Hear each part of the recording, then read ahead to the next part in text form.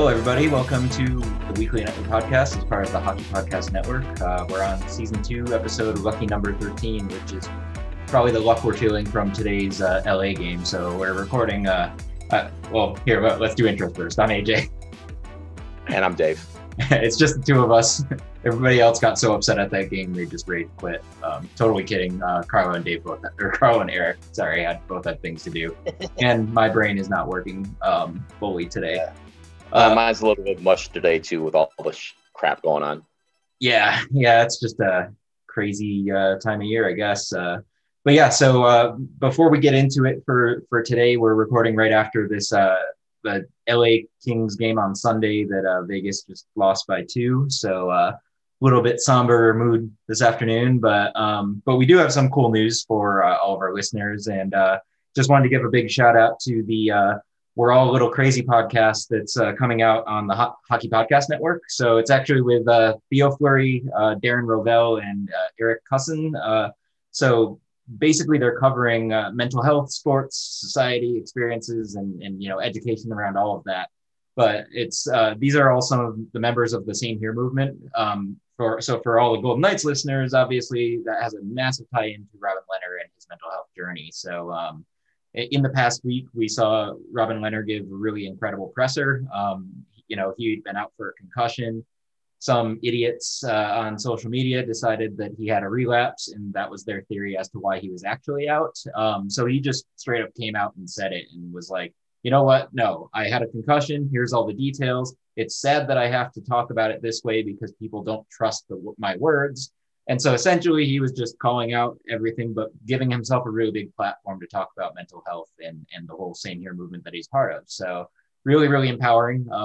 Sucks that it had to be done under those circumstances because people are dicks, but at the same time, you know what, it just kind of furthered his platform. So in that sense, I, as a side note, I DM a lot with the Same Here account on Twitter. I think it's Eric that runs that, really great guy. We talk just hockey and overall mental health stuff. And one of the things that they pointed out to me, and it was absolutely spot on, is, if there weren't all these dumb people saying dumb things, then Robin Lehner would have much less of a platform. So I thought that was so valuable to think of it that way, but still, like, come on, screw those people. Like, really, this guy's battled his way into this league after dealing with, mental health and substance abuse issues, which is also, mental health issue. And you can't give him the benefit of the doubt when he actually has a concussion. What's your thoughts on all that situation? Well, we've all heard the phrase, when you make assumptions, you make an ass out of yourself most of the time. And that's what a lot of people did. We get, there's a platform out there where people say, oh, no, I got freedom of speech. I can say what I want. But people also have to realize that freedom of speech also comes with consequences when you say things that are untrue and can lead to misconceptions and wrong conclusions about people or things or circumstances. I mean, people just, they need to check themselves. Okay. The team does not like announcing injuries. So we just have to respect that. And instead of making wild accusations just because of somebody has a past, does not give anybody the right to say, oh, it's automatically got to be that. Well, you don't know shit. You weren't there. Yeah. And what's interesting is Lehner plays really well against teams that Fleury sometimes struggles against. So once this rotation is back up how it should be, it's just going to give us more tools to win. And it seems like we really need those right now because there's just some weirdness happening across, the lineup and people having injuries and being out. But what I've noticed is how there's probably 5 people, maybe 6 or 7 on this team that make the team actually as good as they are. And one of those people that we haven't even really experienced that much yet, especially, but have felt it this past couple of weeks is Pietrangelo. Without Schmidt in, Schmidt wasn't remotely as close to where Petro is from a, ceiling level of their play, but without having somebody as that kind of other top pair defenseman that is more of a defensive responsibility than somebody like a Theodore, I think we felt that. We've seen things look really, really scary in front of Fleury or whoever the goalie is for that game, and yeah, just seeing Pacioretty was out for this last LA game. there was no scoring. So I hate that it's like really a handful of players that make this team as good as it is, but that's every team, right? I mean, you saw this in all the different wings wins. If one guy was hurt, then it totally changes the outcome, right?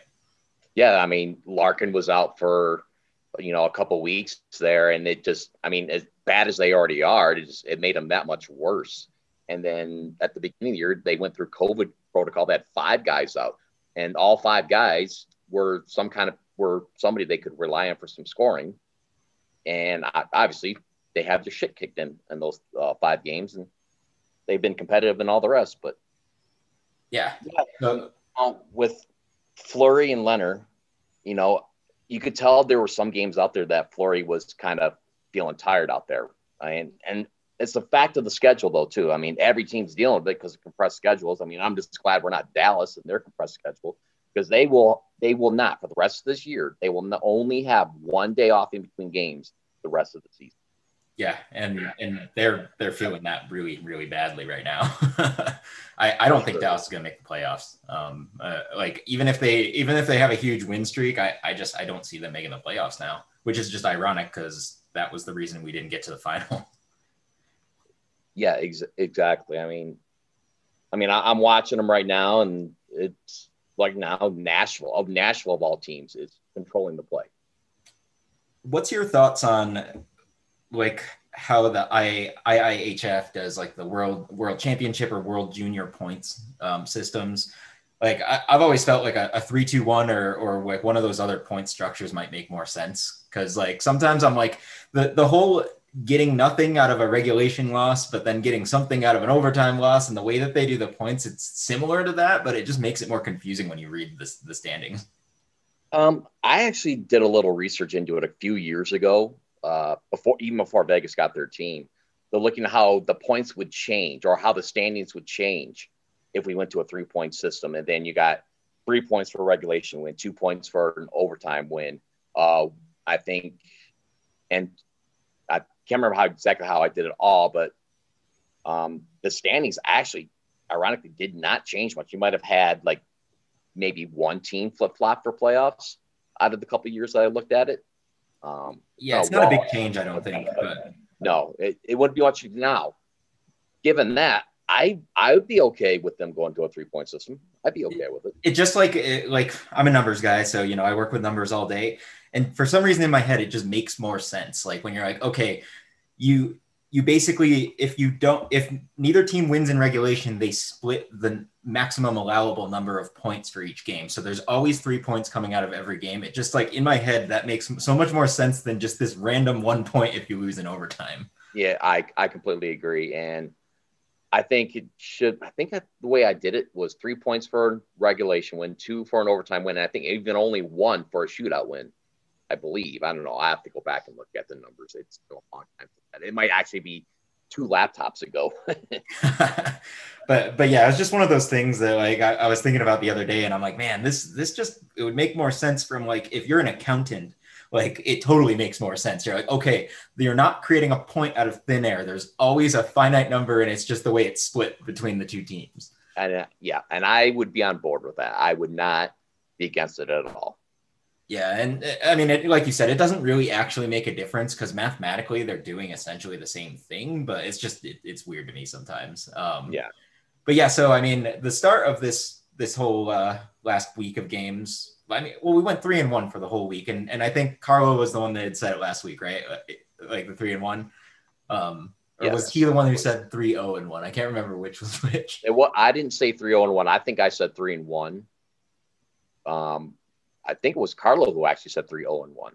I think. We were all 3-1. He was the 3-0-1. I knew somebody said the opposite of everybody else. I just couldn't remember which one it was which. But yeah, I mean, I think we were all right. We knew that somebody was going to steal a game, and we knew Vegas couldn't just continuously sustain all this with all the injuries they've had, like all the people out. But I thought some of these games were pretty interesting. Obviously, San Jose had some good games actually. They came within 1 goal on each of those games. Granted, one of them was 2-1, but the 5-4 game, like Erik Karlsson just decided to play well again. From what I saw, like he's maybe since his little quote saying It's like, I don't want to be on a part of a rebuild. Maybe that lit a fire under his own ass. And finally, was, hey, I better step up or something. Well, yeah, if I was the coach or GM of the Sharks and he said that, I'd be like, well, that counts, you idiot. Like, yeah, exactly. And your 11.5 million or whatever it is. Yeah, so I mean the first the Monday Sharks game, I didn't feel like they were ever really in trouble. It was just a tight game. Fleury was doing a great job. I'm sure we all wanted to see another shutout. Especially in the first period. That first period, they just come back from the long road trip, 6-game road trip. They had no legs in the first period at all. I mean, San Jose, that could have been a lot worse in the first period if it wasn't for Fleury on that one. Yeah. And events in the second period, it flip-flopped. Vegas got their legs. They got their game going. They were just dominating chances in that second period. Dubnyk was good. Like he was good both games actually. But that game, Timo Meier had the Sharks goal toward the end of the game. And they just kept it 2-1. Team did their job. Everybody was happy with that one.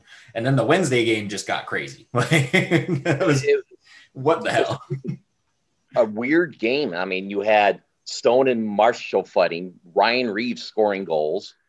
This was like you were in a backwards world in that game. And not only did Stone fight, he fought Tomas Hertl, who had never fought in the NHL ever. Yeah. Like literally ever. Stone, we've seen him fight like randomly, and I don't know what sets Stone off to fight, because he always fights the most interesting people. It's never like somebody else's enforcer or big type. It's like, he fought Roman Josi that one year and looked like a freaking animal standing on top of him afterward. And then this time he fights, the most finesse player who probably honestly should really be wearing that C for San Jose. Well, so Hertl, from the replay I saw, it was like actually Hertl who initiated the fight as well too. So I just wonder what was going on, because Couture fights Marshall later on. So it's like, I think I said in our group text, I said, it seems like San Jose is actually trying to fight all our goal scorers to get them off the ice, and then maybe just try to keep Vegas from coming back. Yeah, the problem is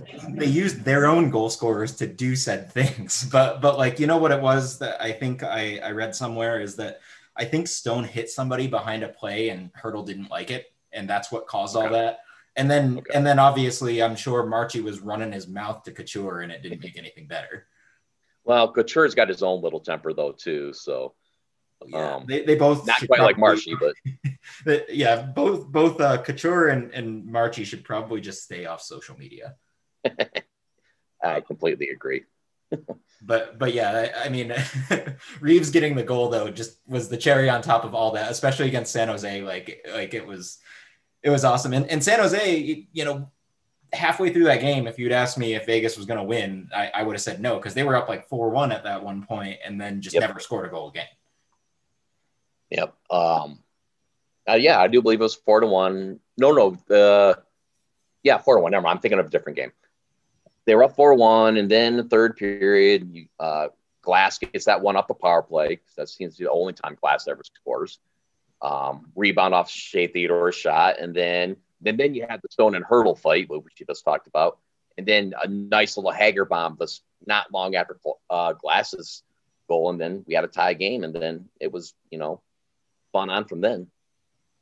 I was really hoping that Revo was going to get the game-winning goal. I'm sad that it that. I love that Martinez got a goal, but I'm sad that they got another goal for on the San Jose side from that Kolesar penalty, because oh man, social media would have blown up if Ryan Reeves got the game winner.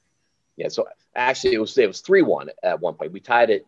That's right. We tied it later on because Kane got that goal towards the end because Kolesar was off. And it was just like moments after Kolesar went in the box. So that's right. Yeah. But yeah, either way, that was one of the weirder games I think I've ever seen, like from Vegas. It was just so weird what was going on. And man, it must have been fun for the fans that were in T-Mobile that night though. Yeah. So many unexpected things. So, but yeah, definitely the crowd should have really enjoyed that one. And then we went to LA for the weekend. So Friday, Leonard had his first start again since February 7th. So pretty much over a little over a month at that point, almost a month and a half. I thought he was fine, especially for being out that long and just basically coming back for that game. Man, he did okay. He let in his usual 2 goals. Can't complain. No, he had no complaints on him about that game at all. And he was a backup in the previous game, but nobody ever expected him to go in no matter what happened. And the only practice he had is just, he had a little bit with the Henderson team. Then when Vegas returned from the road trip, then he finally got back on the ice with the guys, but obviously no game action for a month and a half, basically.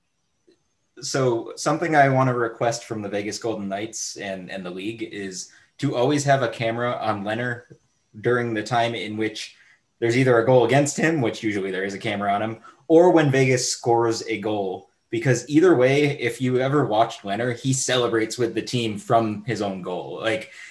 He always looks super like metal doing whatever celebration or sad poses that he does. Like if he lets a goal in, he like looks at the sky and looks like he's like roaring or something. And then he does like that with both arms up when they score. So he's just, yep.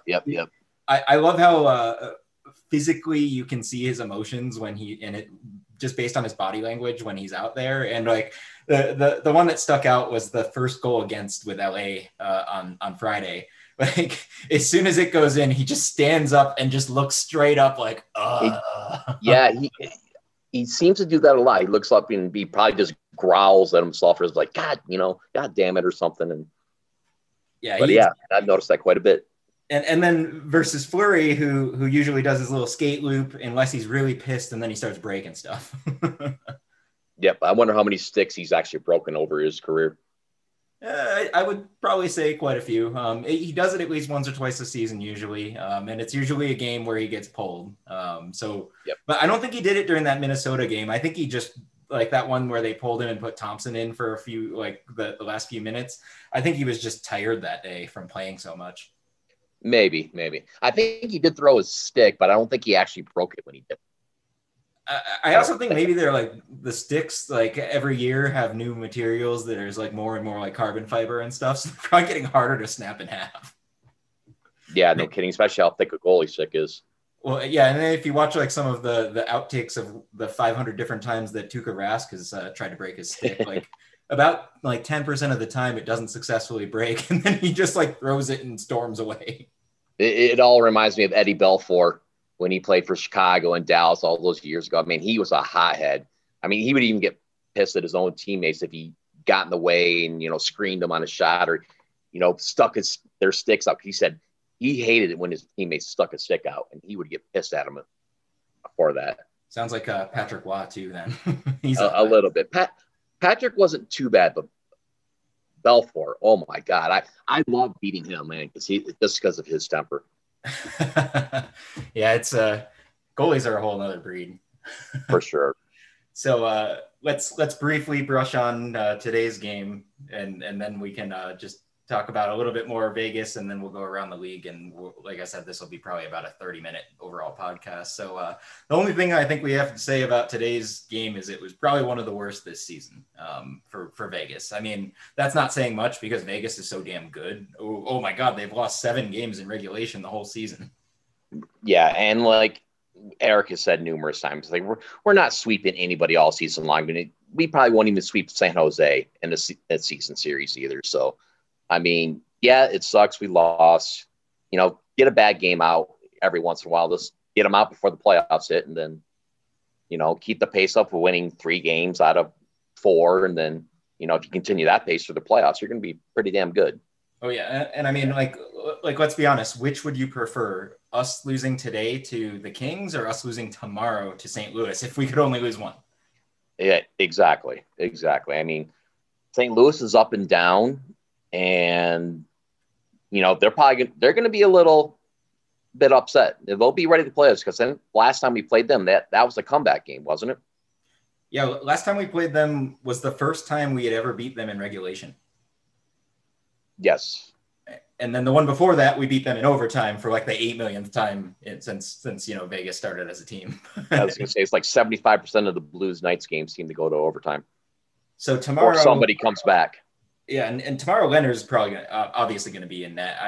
I almost wish that they had put Leonard in net for both these LA games. Fleury does not play his best against LA, which honestly, so one observation from today, Fleury did not want to freeze that puck. And then fumbled it a bunch of times saying, I don't want to freeze that puck. Well, one of the reasons I think he didn't want to freeze that puck is because set plays in the offensive zone off the draw with LA are like Fleury's kryptonite. He has let so many goals in over the past 3 or 4 seasons from those set plays. And I think he knows it. He's like, I don't want them to face off in the offensive zone right now. So he was trying to keep the puck moving, I think.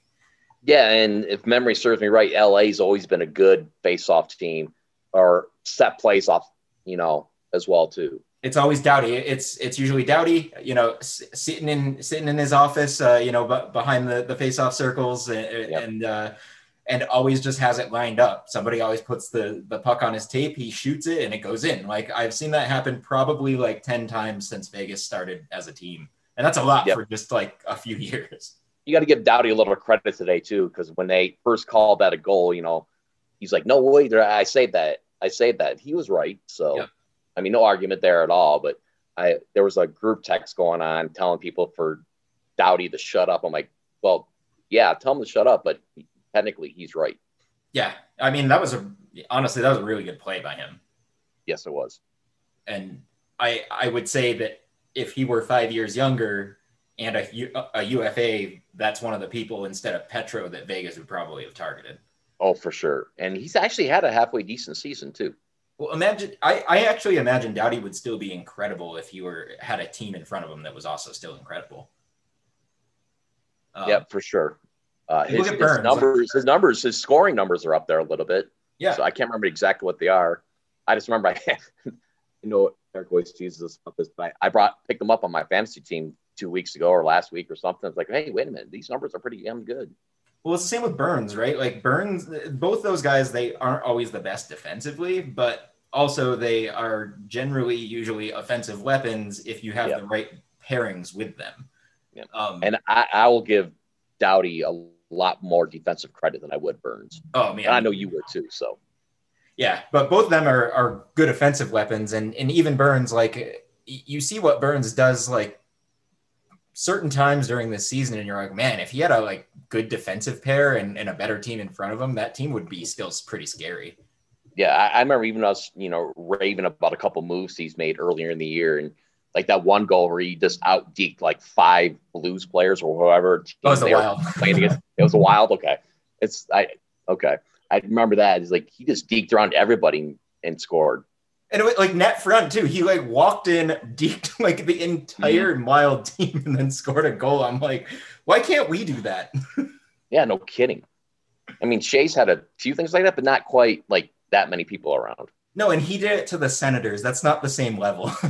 Yeah, exactly. So hopefully well, I was gonna say when Shea has a man bun and more missing teeth, then it would maybe he would deke that many players, but he just got his teeth fixed from what I saw from the Theodore's missing tooth account on Twitter.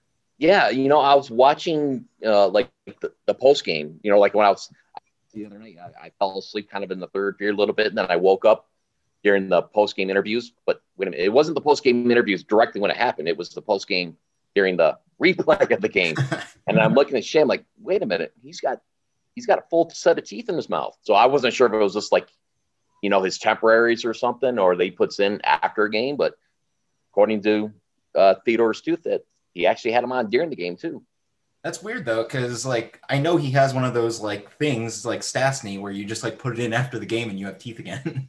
Yeah, well, that's he can afford that little extensive oral surgery. So yeah, I guess you're right. As we're recording this, I did just see something come in on.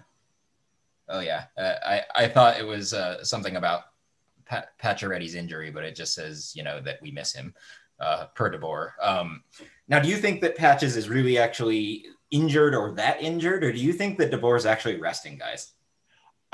My gut instinct, like a friend of mine, my friend Rob, sent me a text about Pacioretty. It was middle when I was outside, doing my stuff on the patio earlier today.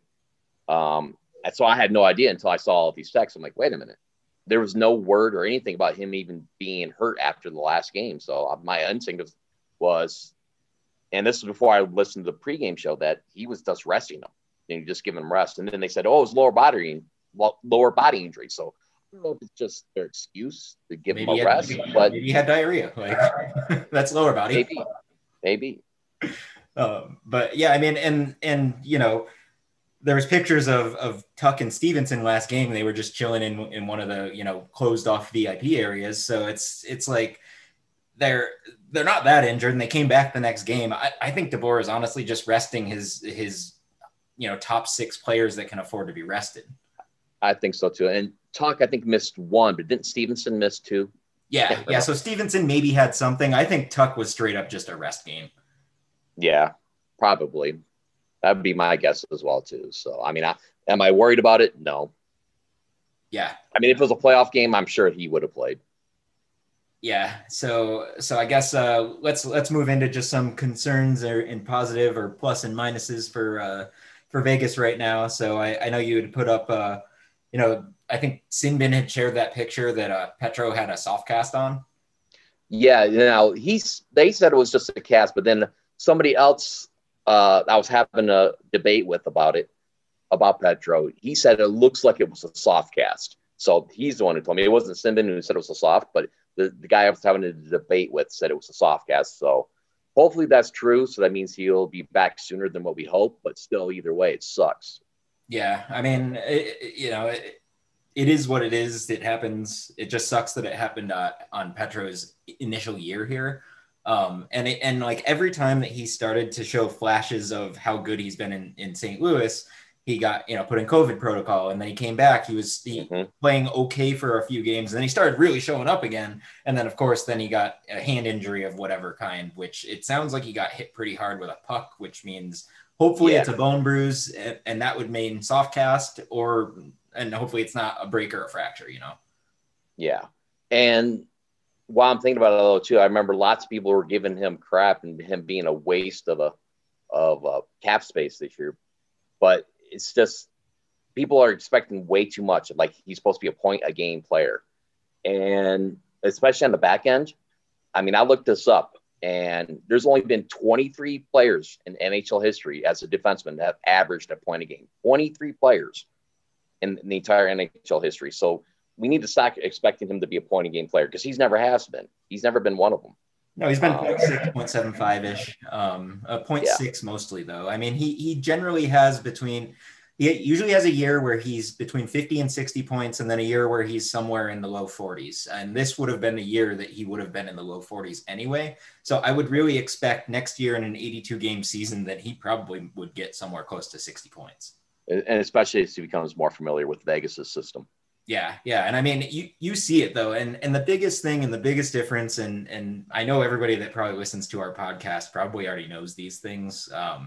But he is way better defensively than somebody like Shea Theodore. Absolutely. That's the main reason why we signed him, not just because of offensive production, but actually his play on the blue line. Yeah. And those stretch passes. Oh my God. Every time I see one, I'm like, you can put it on a guy's tape with the perfect amount of speed on the puck, like every single time from across the entire rink. And it looks beautiful every time he does it. Yeah. That one Carlson pass, I think it was just like, okay, that's just, if we can get more of that the rest of this year, holy shit, man. He was behind the goal line at that point, I'm pretty sure. Like he was all the way back and he saw where Carlson was going and was like, I can get it there. Oh man, like that's the dream, right? And that's the kind of stuff that I feel like is going to happen. Everybody will probably be back in by playoffs at this point. It sounds like this team in playoffs, barring no injuries, knock on wood. Make a little change to the bottom 6. I think you're going to see something crazy. Those type of passes too is what Vegas has just thrived on that first season as well too. Just stretching it out and just out skating the defense on the other end and getting breakaways. I mean, that's what pushed us to the finals that first year. And then now we're kind of getting back to that with, having Petro in and, he gets hurt and hopefully he can fit right back in when he comes back and have very little rust. Yeah. Speaking of other concerns, though, I am concerned at how Glass plays at 5-5. I mean, we've been talking about it a lot over the last month or so, maybe even the last 2 months. He only is producing on the power play right now. And, yeah, he's young. He's still developing. And me personally, this is my own personal that he's pressing too much. This is just my own personal opinion. He's pressing too much. Maybe he's overthinking. Technically this is his sophomore season in a way too, because last year he got hurt, even though he didn't play much. I don't know if he still qualifies as a rookie this year or not, but they say sophomore slumps for kids, but I don't want to give up on him yet. Yeah, no, and I'm not definitely not at the point. I know you're not, but some people saying it's a waste already. No. People like to give up on people when they, they shit their pants one time or something. Well, and that's the thing about like all of our fans and even some of our media in Vegas here is none of us have ever been a general manager for a fucking hockey team or a coach for an NHL team, right? So there's something that very clearly people that get paid to do this as an everyday job that, make millions of dollars a year, or at least, somewhere close to that, to literally find these things out and make sure that they're working the right way. Like every now and then you're going to have like a complete miss, but I don't think this is a complete miss. I think this is more of maybe Glass ends up developing more on the pace of somebody like a Mark Stone, who took, an extra 3 or 4 years to really get to where he showed his potential to what he is today. Yeah, exactly. Glass has had very little AHL time at all. I mean, they brought him up right away. And plus, we both think, though, he is too good for the AHL, but maybe he needs a short stint just to clear his mind or just stop pressing so much, stop being worried about it, and maybe be a dominant player down there and feel a little more relaxed. If there's one thing that I would like to see worked on with him, and maybe this is because of the various knee injuries he's had, but his skating looks not great this season compared to what I expected. He's behind a lot of plays because he can't keep up with the other team. Yeah, I could see that. Yeah, definitely the knee injury probably did affect his skating, and it takes a little bit of time to come back from that because that was a nasty injury. Well, look at Schmidt too. I still think that a lot of the reason that Schmidt's play went so far downhill so quickly was because of that knee injury against San Jose at the start of 1 or 2 seasons ago. He never skated the same way after that. I completely agree with that. So it sucks. I hate seeing that with any player, and hopefully Glass is so young that he has more of a chance to really fully recover from those type of injuries. Because I mean, look at somebody like Peyton Krebs, who actually had an Achilles injury, and he's still killing it now. So fingers crossed. For sure. If Glass could develop into like a Stastny type player, I would be perfectly satisfied with that. Yeah, and Stastny's having a great season up in Winnipeg, but given what he was getting paid, I don't think he's having a $6.5 million season. No, but as we like to joke around too, I mean, the defense up there is just almost non-existent in some ways. He is the defense up there, I'm pretty sure. Yeah, exactly. So trade deadline coming up. We don't have to dive into this deep this episode, but anything that you think, I think we said bottom 6 is something small is going to happen. Yeah, I'm thinking something small. I could see somebody somebody who can score in the third line, not necessarily just the fourth line, but somebody else can be not relied on, but has a tendency to have the ability to put the puck in the net more often than say, never scoring. Yeah. As some guys are doing. I mean, the only one who's consistently scoring on that third line is Tuck. And hey, but the entire fourth line just scored a goal in the past 3 games. Like that is a slight improvement. I think that somebody went on Twitter and got upset. Yeah, that would be nice. You'd like to see them put one in more often. I mean, if you scale it down like a regular season, like what did Reese have last year? Like 8, 9 goals, something like that, 7 before the shutdown. I think he had 8 or 9, and it was a career high in a season. Yeah, and then didn't even finish the season. So his average, I think, is like 5. So if you scale that out, Yeah, he's below his pace for goals, and we would like to expect more, but I guess it is what it is right now. The thing I did like though is that we saw 3 goals this over the past 3 games from 3 different fourth liners, and in this past game on Sunday, that was the only goal of Vegas that game. So they're doing the right things. They're getting to the front of the net. They're taking pot shots at the front of the net, and today's was actually funny because the rebound hit Nozick in basically back on the chest and then bounced back into the goal, and it was just like one of those weird fluky rebounds. But yeah, I mean, sometimes you got to have dumb luck like that. And sometimes you just have to be in front of the net doing dirty things like that in order to get, dirty, not as in dirty play, but just dirty net front sort of things to get those kind of rebounds. Those lucky kind of bounces. Yeah. So, I mean, if had we played more of the game like that, we probably would have won it.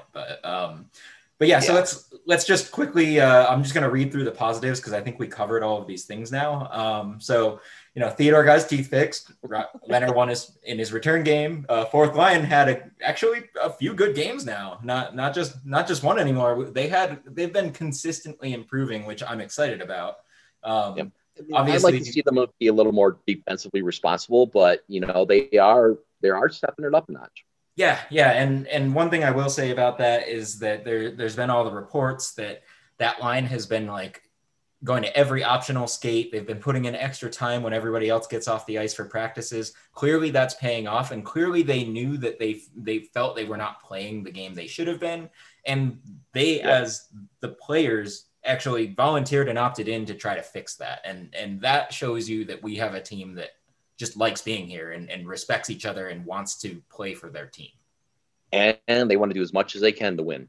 Yeah. And so the last thing there was the power play had a few goals this past week. I don't feel 100% like it's improving. I think they're still kind of at the same rate they were, but it's not worse. So I guess that's good. I think they a little bit more consistent, but just not quite there yet. I mean, we've said it a lot. I don't like me personally, I don't like power plays where the players are just standing there. I like more movement around. I like more movement in front of the net. Get the goalies moving side to side. Get the defenseman out of position. Like that 5-on-3 today. Yeah. LA, they just stood in place and they got in the lanes where there was nothing available to even look at.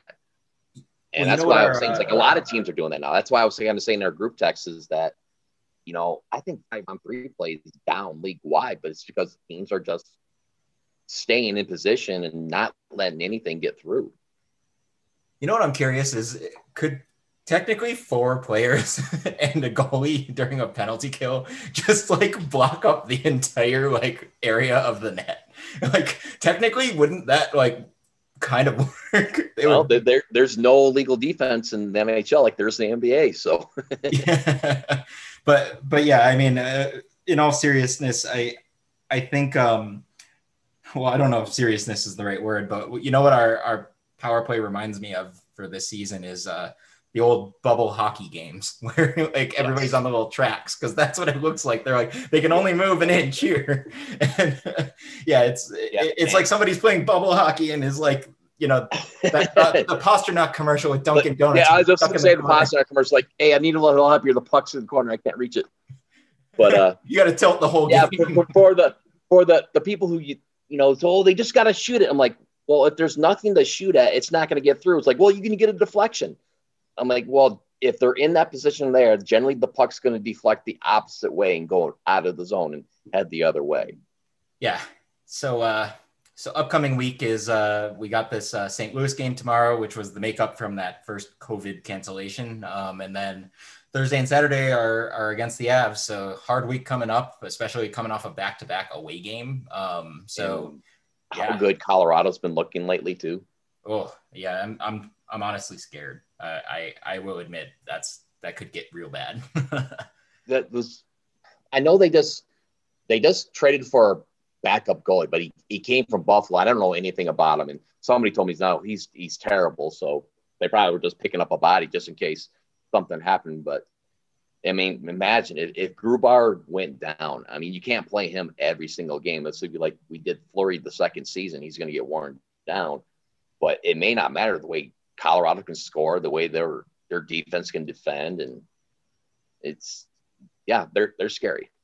Their problem is going to be that even during the playoffs, they have massive and constant injuries. So though a goaltender will go out for them, or their entire defensive core will go out again like last season. Like whatever their system is breaks their people, and this has like been the case since even before like this generation of the Avs. I don't know if that it's just bad luck there, but I feel like the way that they play and their style is just really brutal on their team. Yeah, and I remember somebody saying in the past recently, well, it's got to be the air there, but you can't completely blame it on that because Colorado was one of the dominant teams in the 90s and early 2000s as well, too. I mean, they won 2 cups. So, I mean, yeah, they had Patrick Waugh and, Joe Sakic and Adam Foote and, players like that and Rob Blake. Look at like a few years ago when Varlamov was still on that team, he had groin injuries like every other season, and it was like consistent groin injuries. Goes to New York, plays a different system, hasn't had those injuries since. Grubauer starts playing for Colorado, and in the playoffs last year, you watched him on the ice during the playoffs like pull his groin and completely destroy himself. Yeah, I mean that's when you got to question your strength and conditioning coach there. Yeah, so something's weird with some system they have there to strengthen and condition their team or something. I don't know what it is. Maybe it does have something to do with the altitude, but I really think there's just they overwork their players or something. I don't know. But I mean, yeah. I mean, you can't, as obviously that you can't rely on injuries happening to somebody, but I think that's kind of picturing that something like that happened to really any team, but still I don't really want to see them in a 7-game series when they are fully healthy. You won't see them in a 7-game series when they're fully healthy because they'll knock you out before then. I went in like 5, yeah. Yeah, so let's take our quick commercial break, and we'll be back for a couple minutes afterwards with our Around the NHL. Hi. In case you're not from Brazil, where we are now very famous, allow us to introduce ourselves. We're Cam. An all-Canada division that is Canada. The all-Canada. Chris. You trade those two guys Scott. for a clone machine and you clone Trent Frederick and you have a whole 4th line of Trent Fredericks. And Drew. Didn't he drop a not like actually take a but the guy said Our podcast kind of definitely started out as a joke, and we've decided to keep it that way. But that's why we surround ourselves with smart people who really know what they're talking about. Game and a half that she played, she looked so dominant and just such a good spot on this team. And he'll take off in terms of being more active in the O zone and being more active in the transition game. Because there is so much involved with technical development and physical development and injuries that can really impact it. So tune in. The Brews and Bruins podcast. In the Hockey Podcast Network podcast. Presented by Bruins Die Hard.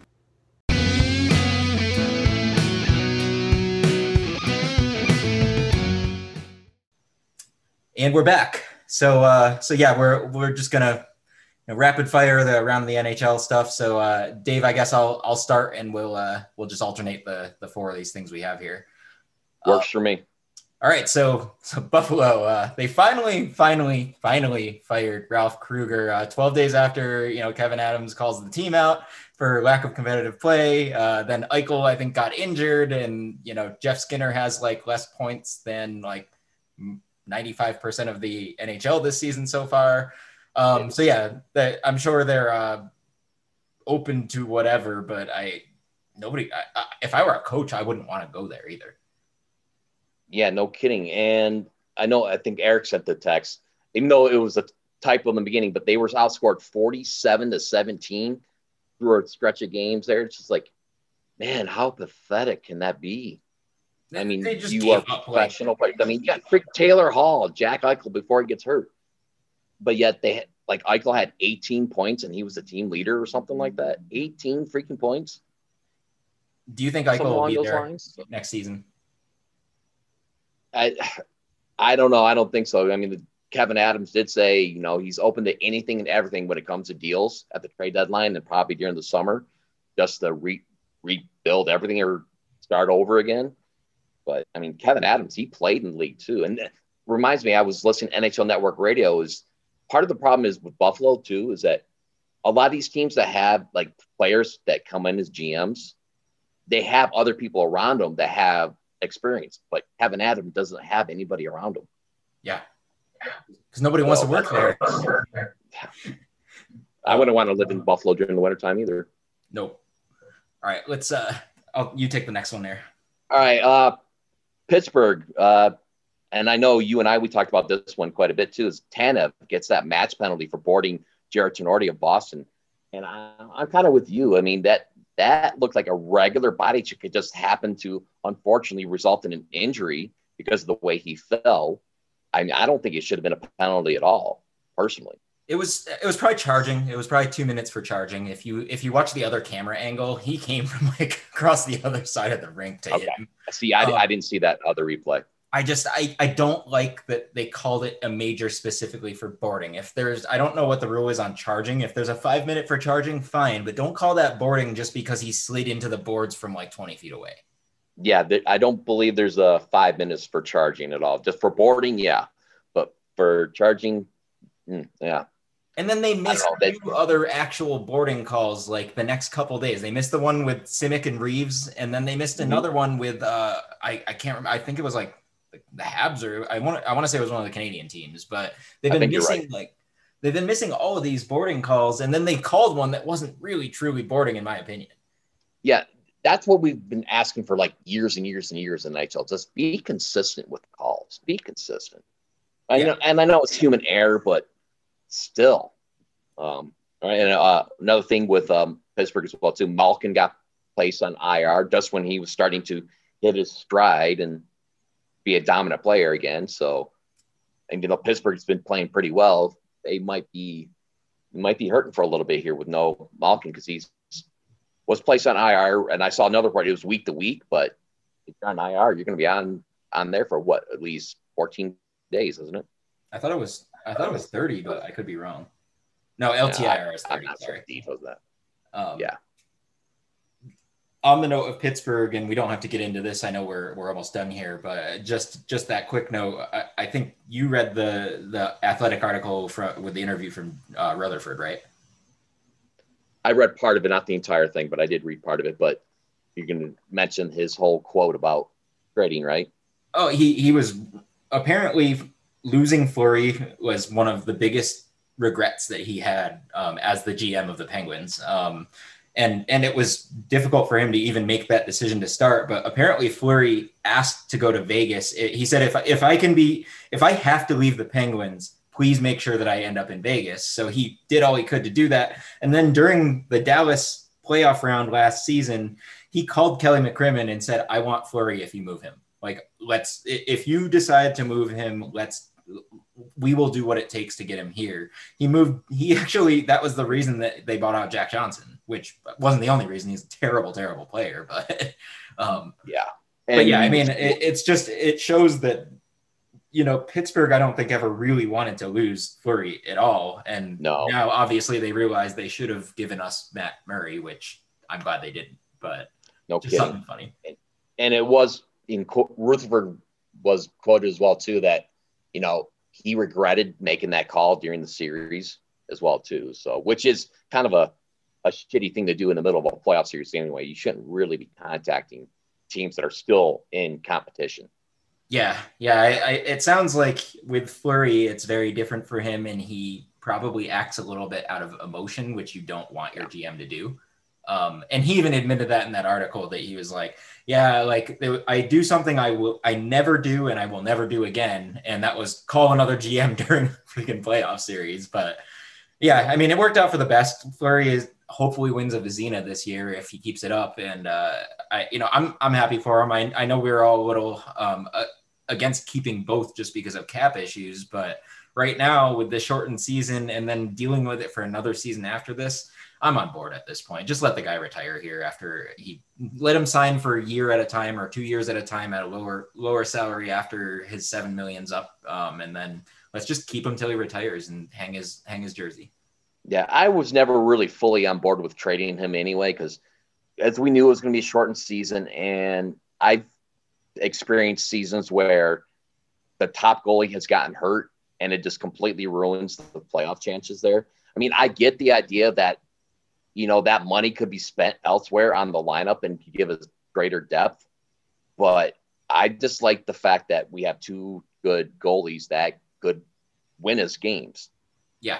By themselves. If we don't get the cup this season, in my opinion, we'll get it the year that if Fleury stays here and he stays at a lower salary, like below 5 million, like say he gets 3 or 4, that unlocks 3 or 4, because the cap isn't going to change much over the next few seasons. So if the window doesn't happen this season, I could actually see it happening the year after his 7 million is over, because that's going to open up some salary. He's still going to be an amazing, probably elite backup goalie at that point. And man, they are going to be unstoppable with that extra cap space.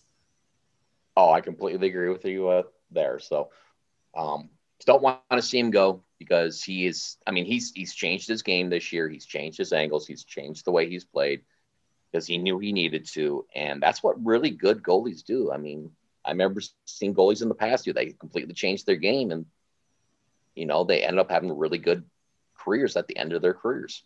Yeah. Yeah. And I mean, he's not going to stop playing until at least he beats Luongo out for a number of games, in my opinion. For sure. And I don't know would love to see him at least get a Vezina nomination this year, because he's never even been nominated for the Vezina. Yeah. Agreed. So yeah, let's move on. Just close out a couple of these things. So a couple season-ending injuries, unfortunately. One of them is Oscar Sundqvist from an ACL, and actually Anders Lee for the Isles also with an ACL, and that sucks. Those are two real good franchise players too. So it just sucks for everybody, I think. Yeah, you hate to see you hate to see anybody out, but you really hate to see the stars out that really bring people in and they can perform.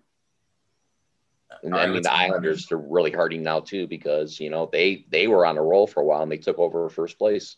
Yeah, a lot behind Lee's play. Yep. So, all right, our last one here. Some COVID issues here. Boston got paused. I don't know if it was just for one game or how many games, but Boston got paused because they had 4 players in COVID protocol, which makes me wonder. What is the rules, or what is their baseline for canceling games and not canceling games, depending on how many players are in COVID protocol? I mean, Vegas had their games canceled because 1 player in COVID protocol. Boston had 4 players in COVID protocol. Detroit had 5, but did not have their games canceled. So what the fuck? Just because Detroit sucks and nobody cares about them? I don't even know anymore, because Vegas also had one where 1 was positive and they didn't cancel, and then they had one where 1 was positive and they did. So they didn't even keep it consistent there. I think that they just ran out of time, or they are silently been starting to vaccinate people on teams and just haven't. You could see that.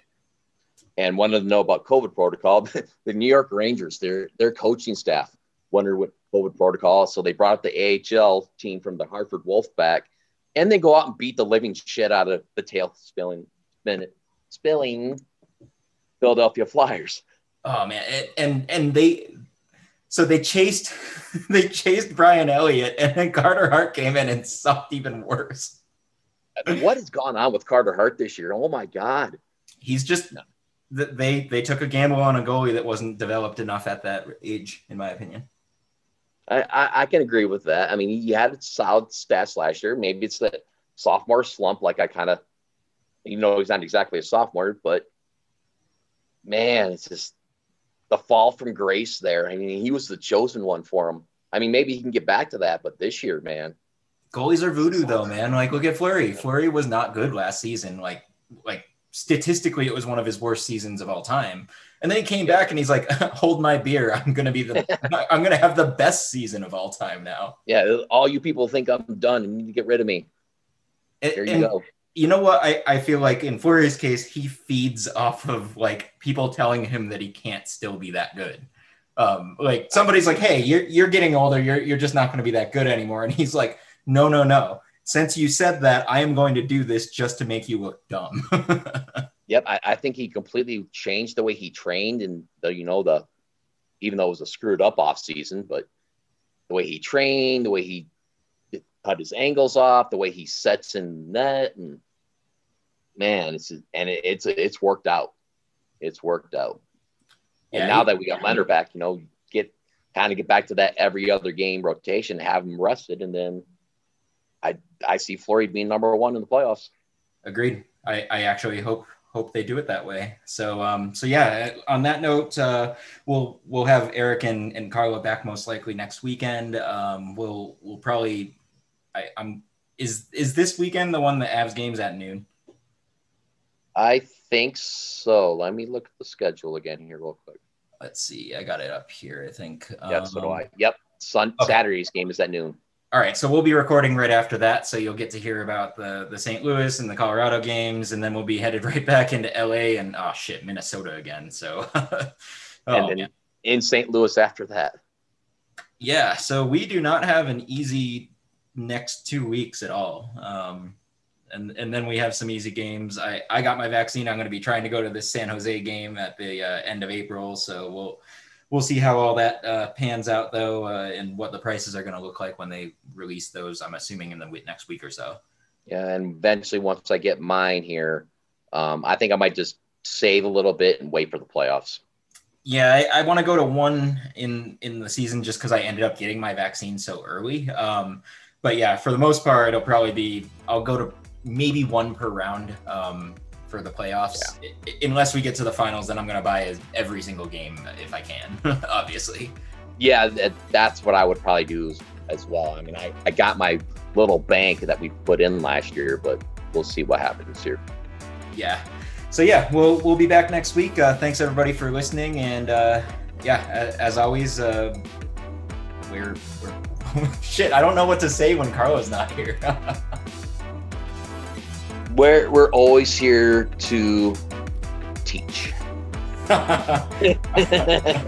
right, that's good enough then. Thanks everybody. Peace out.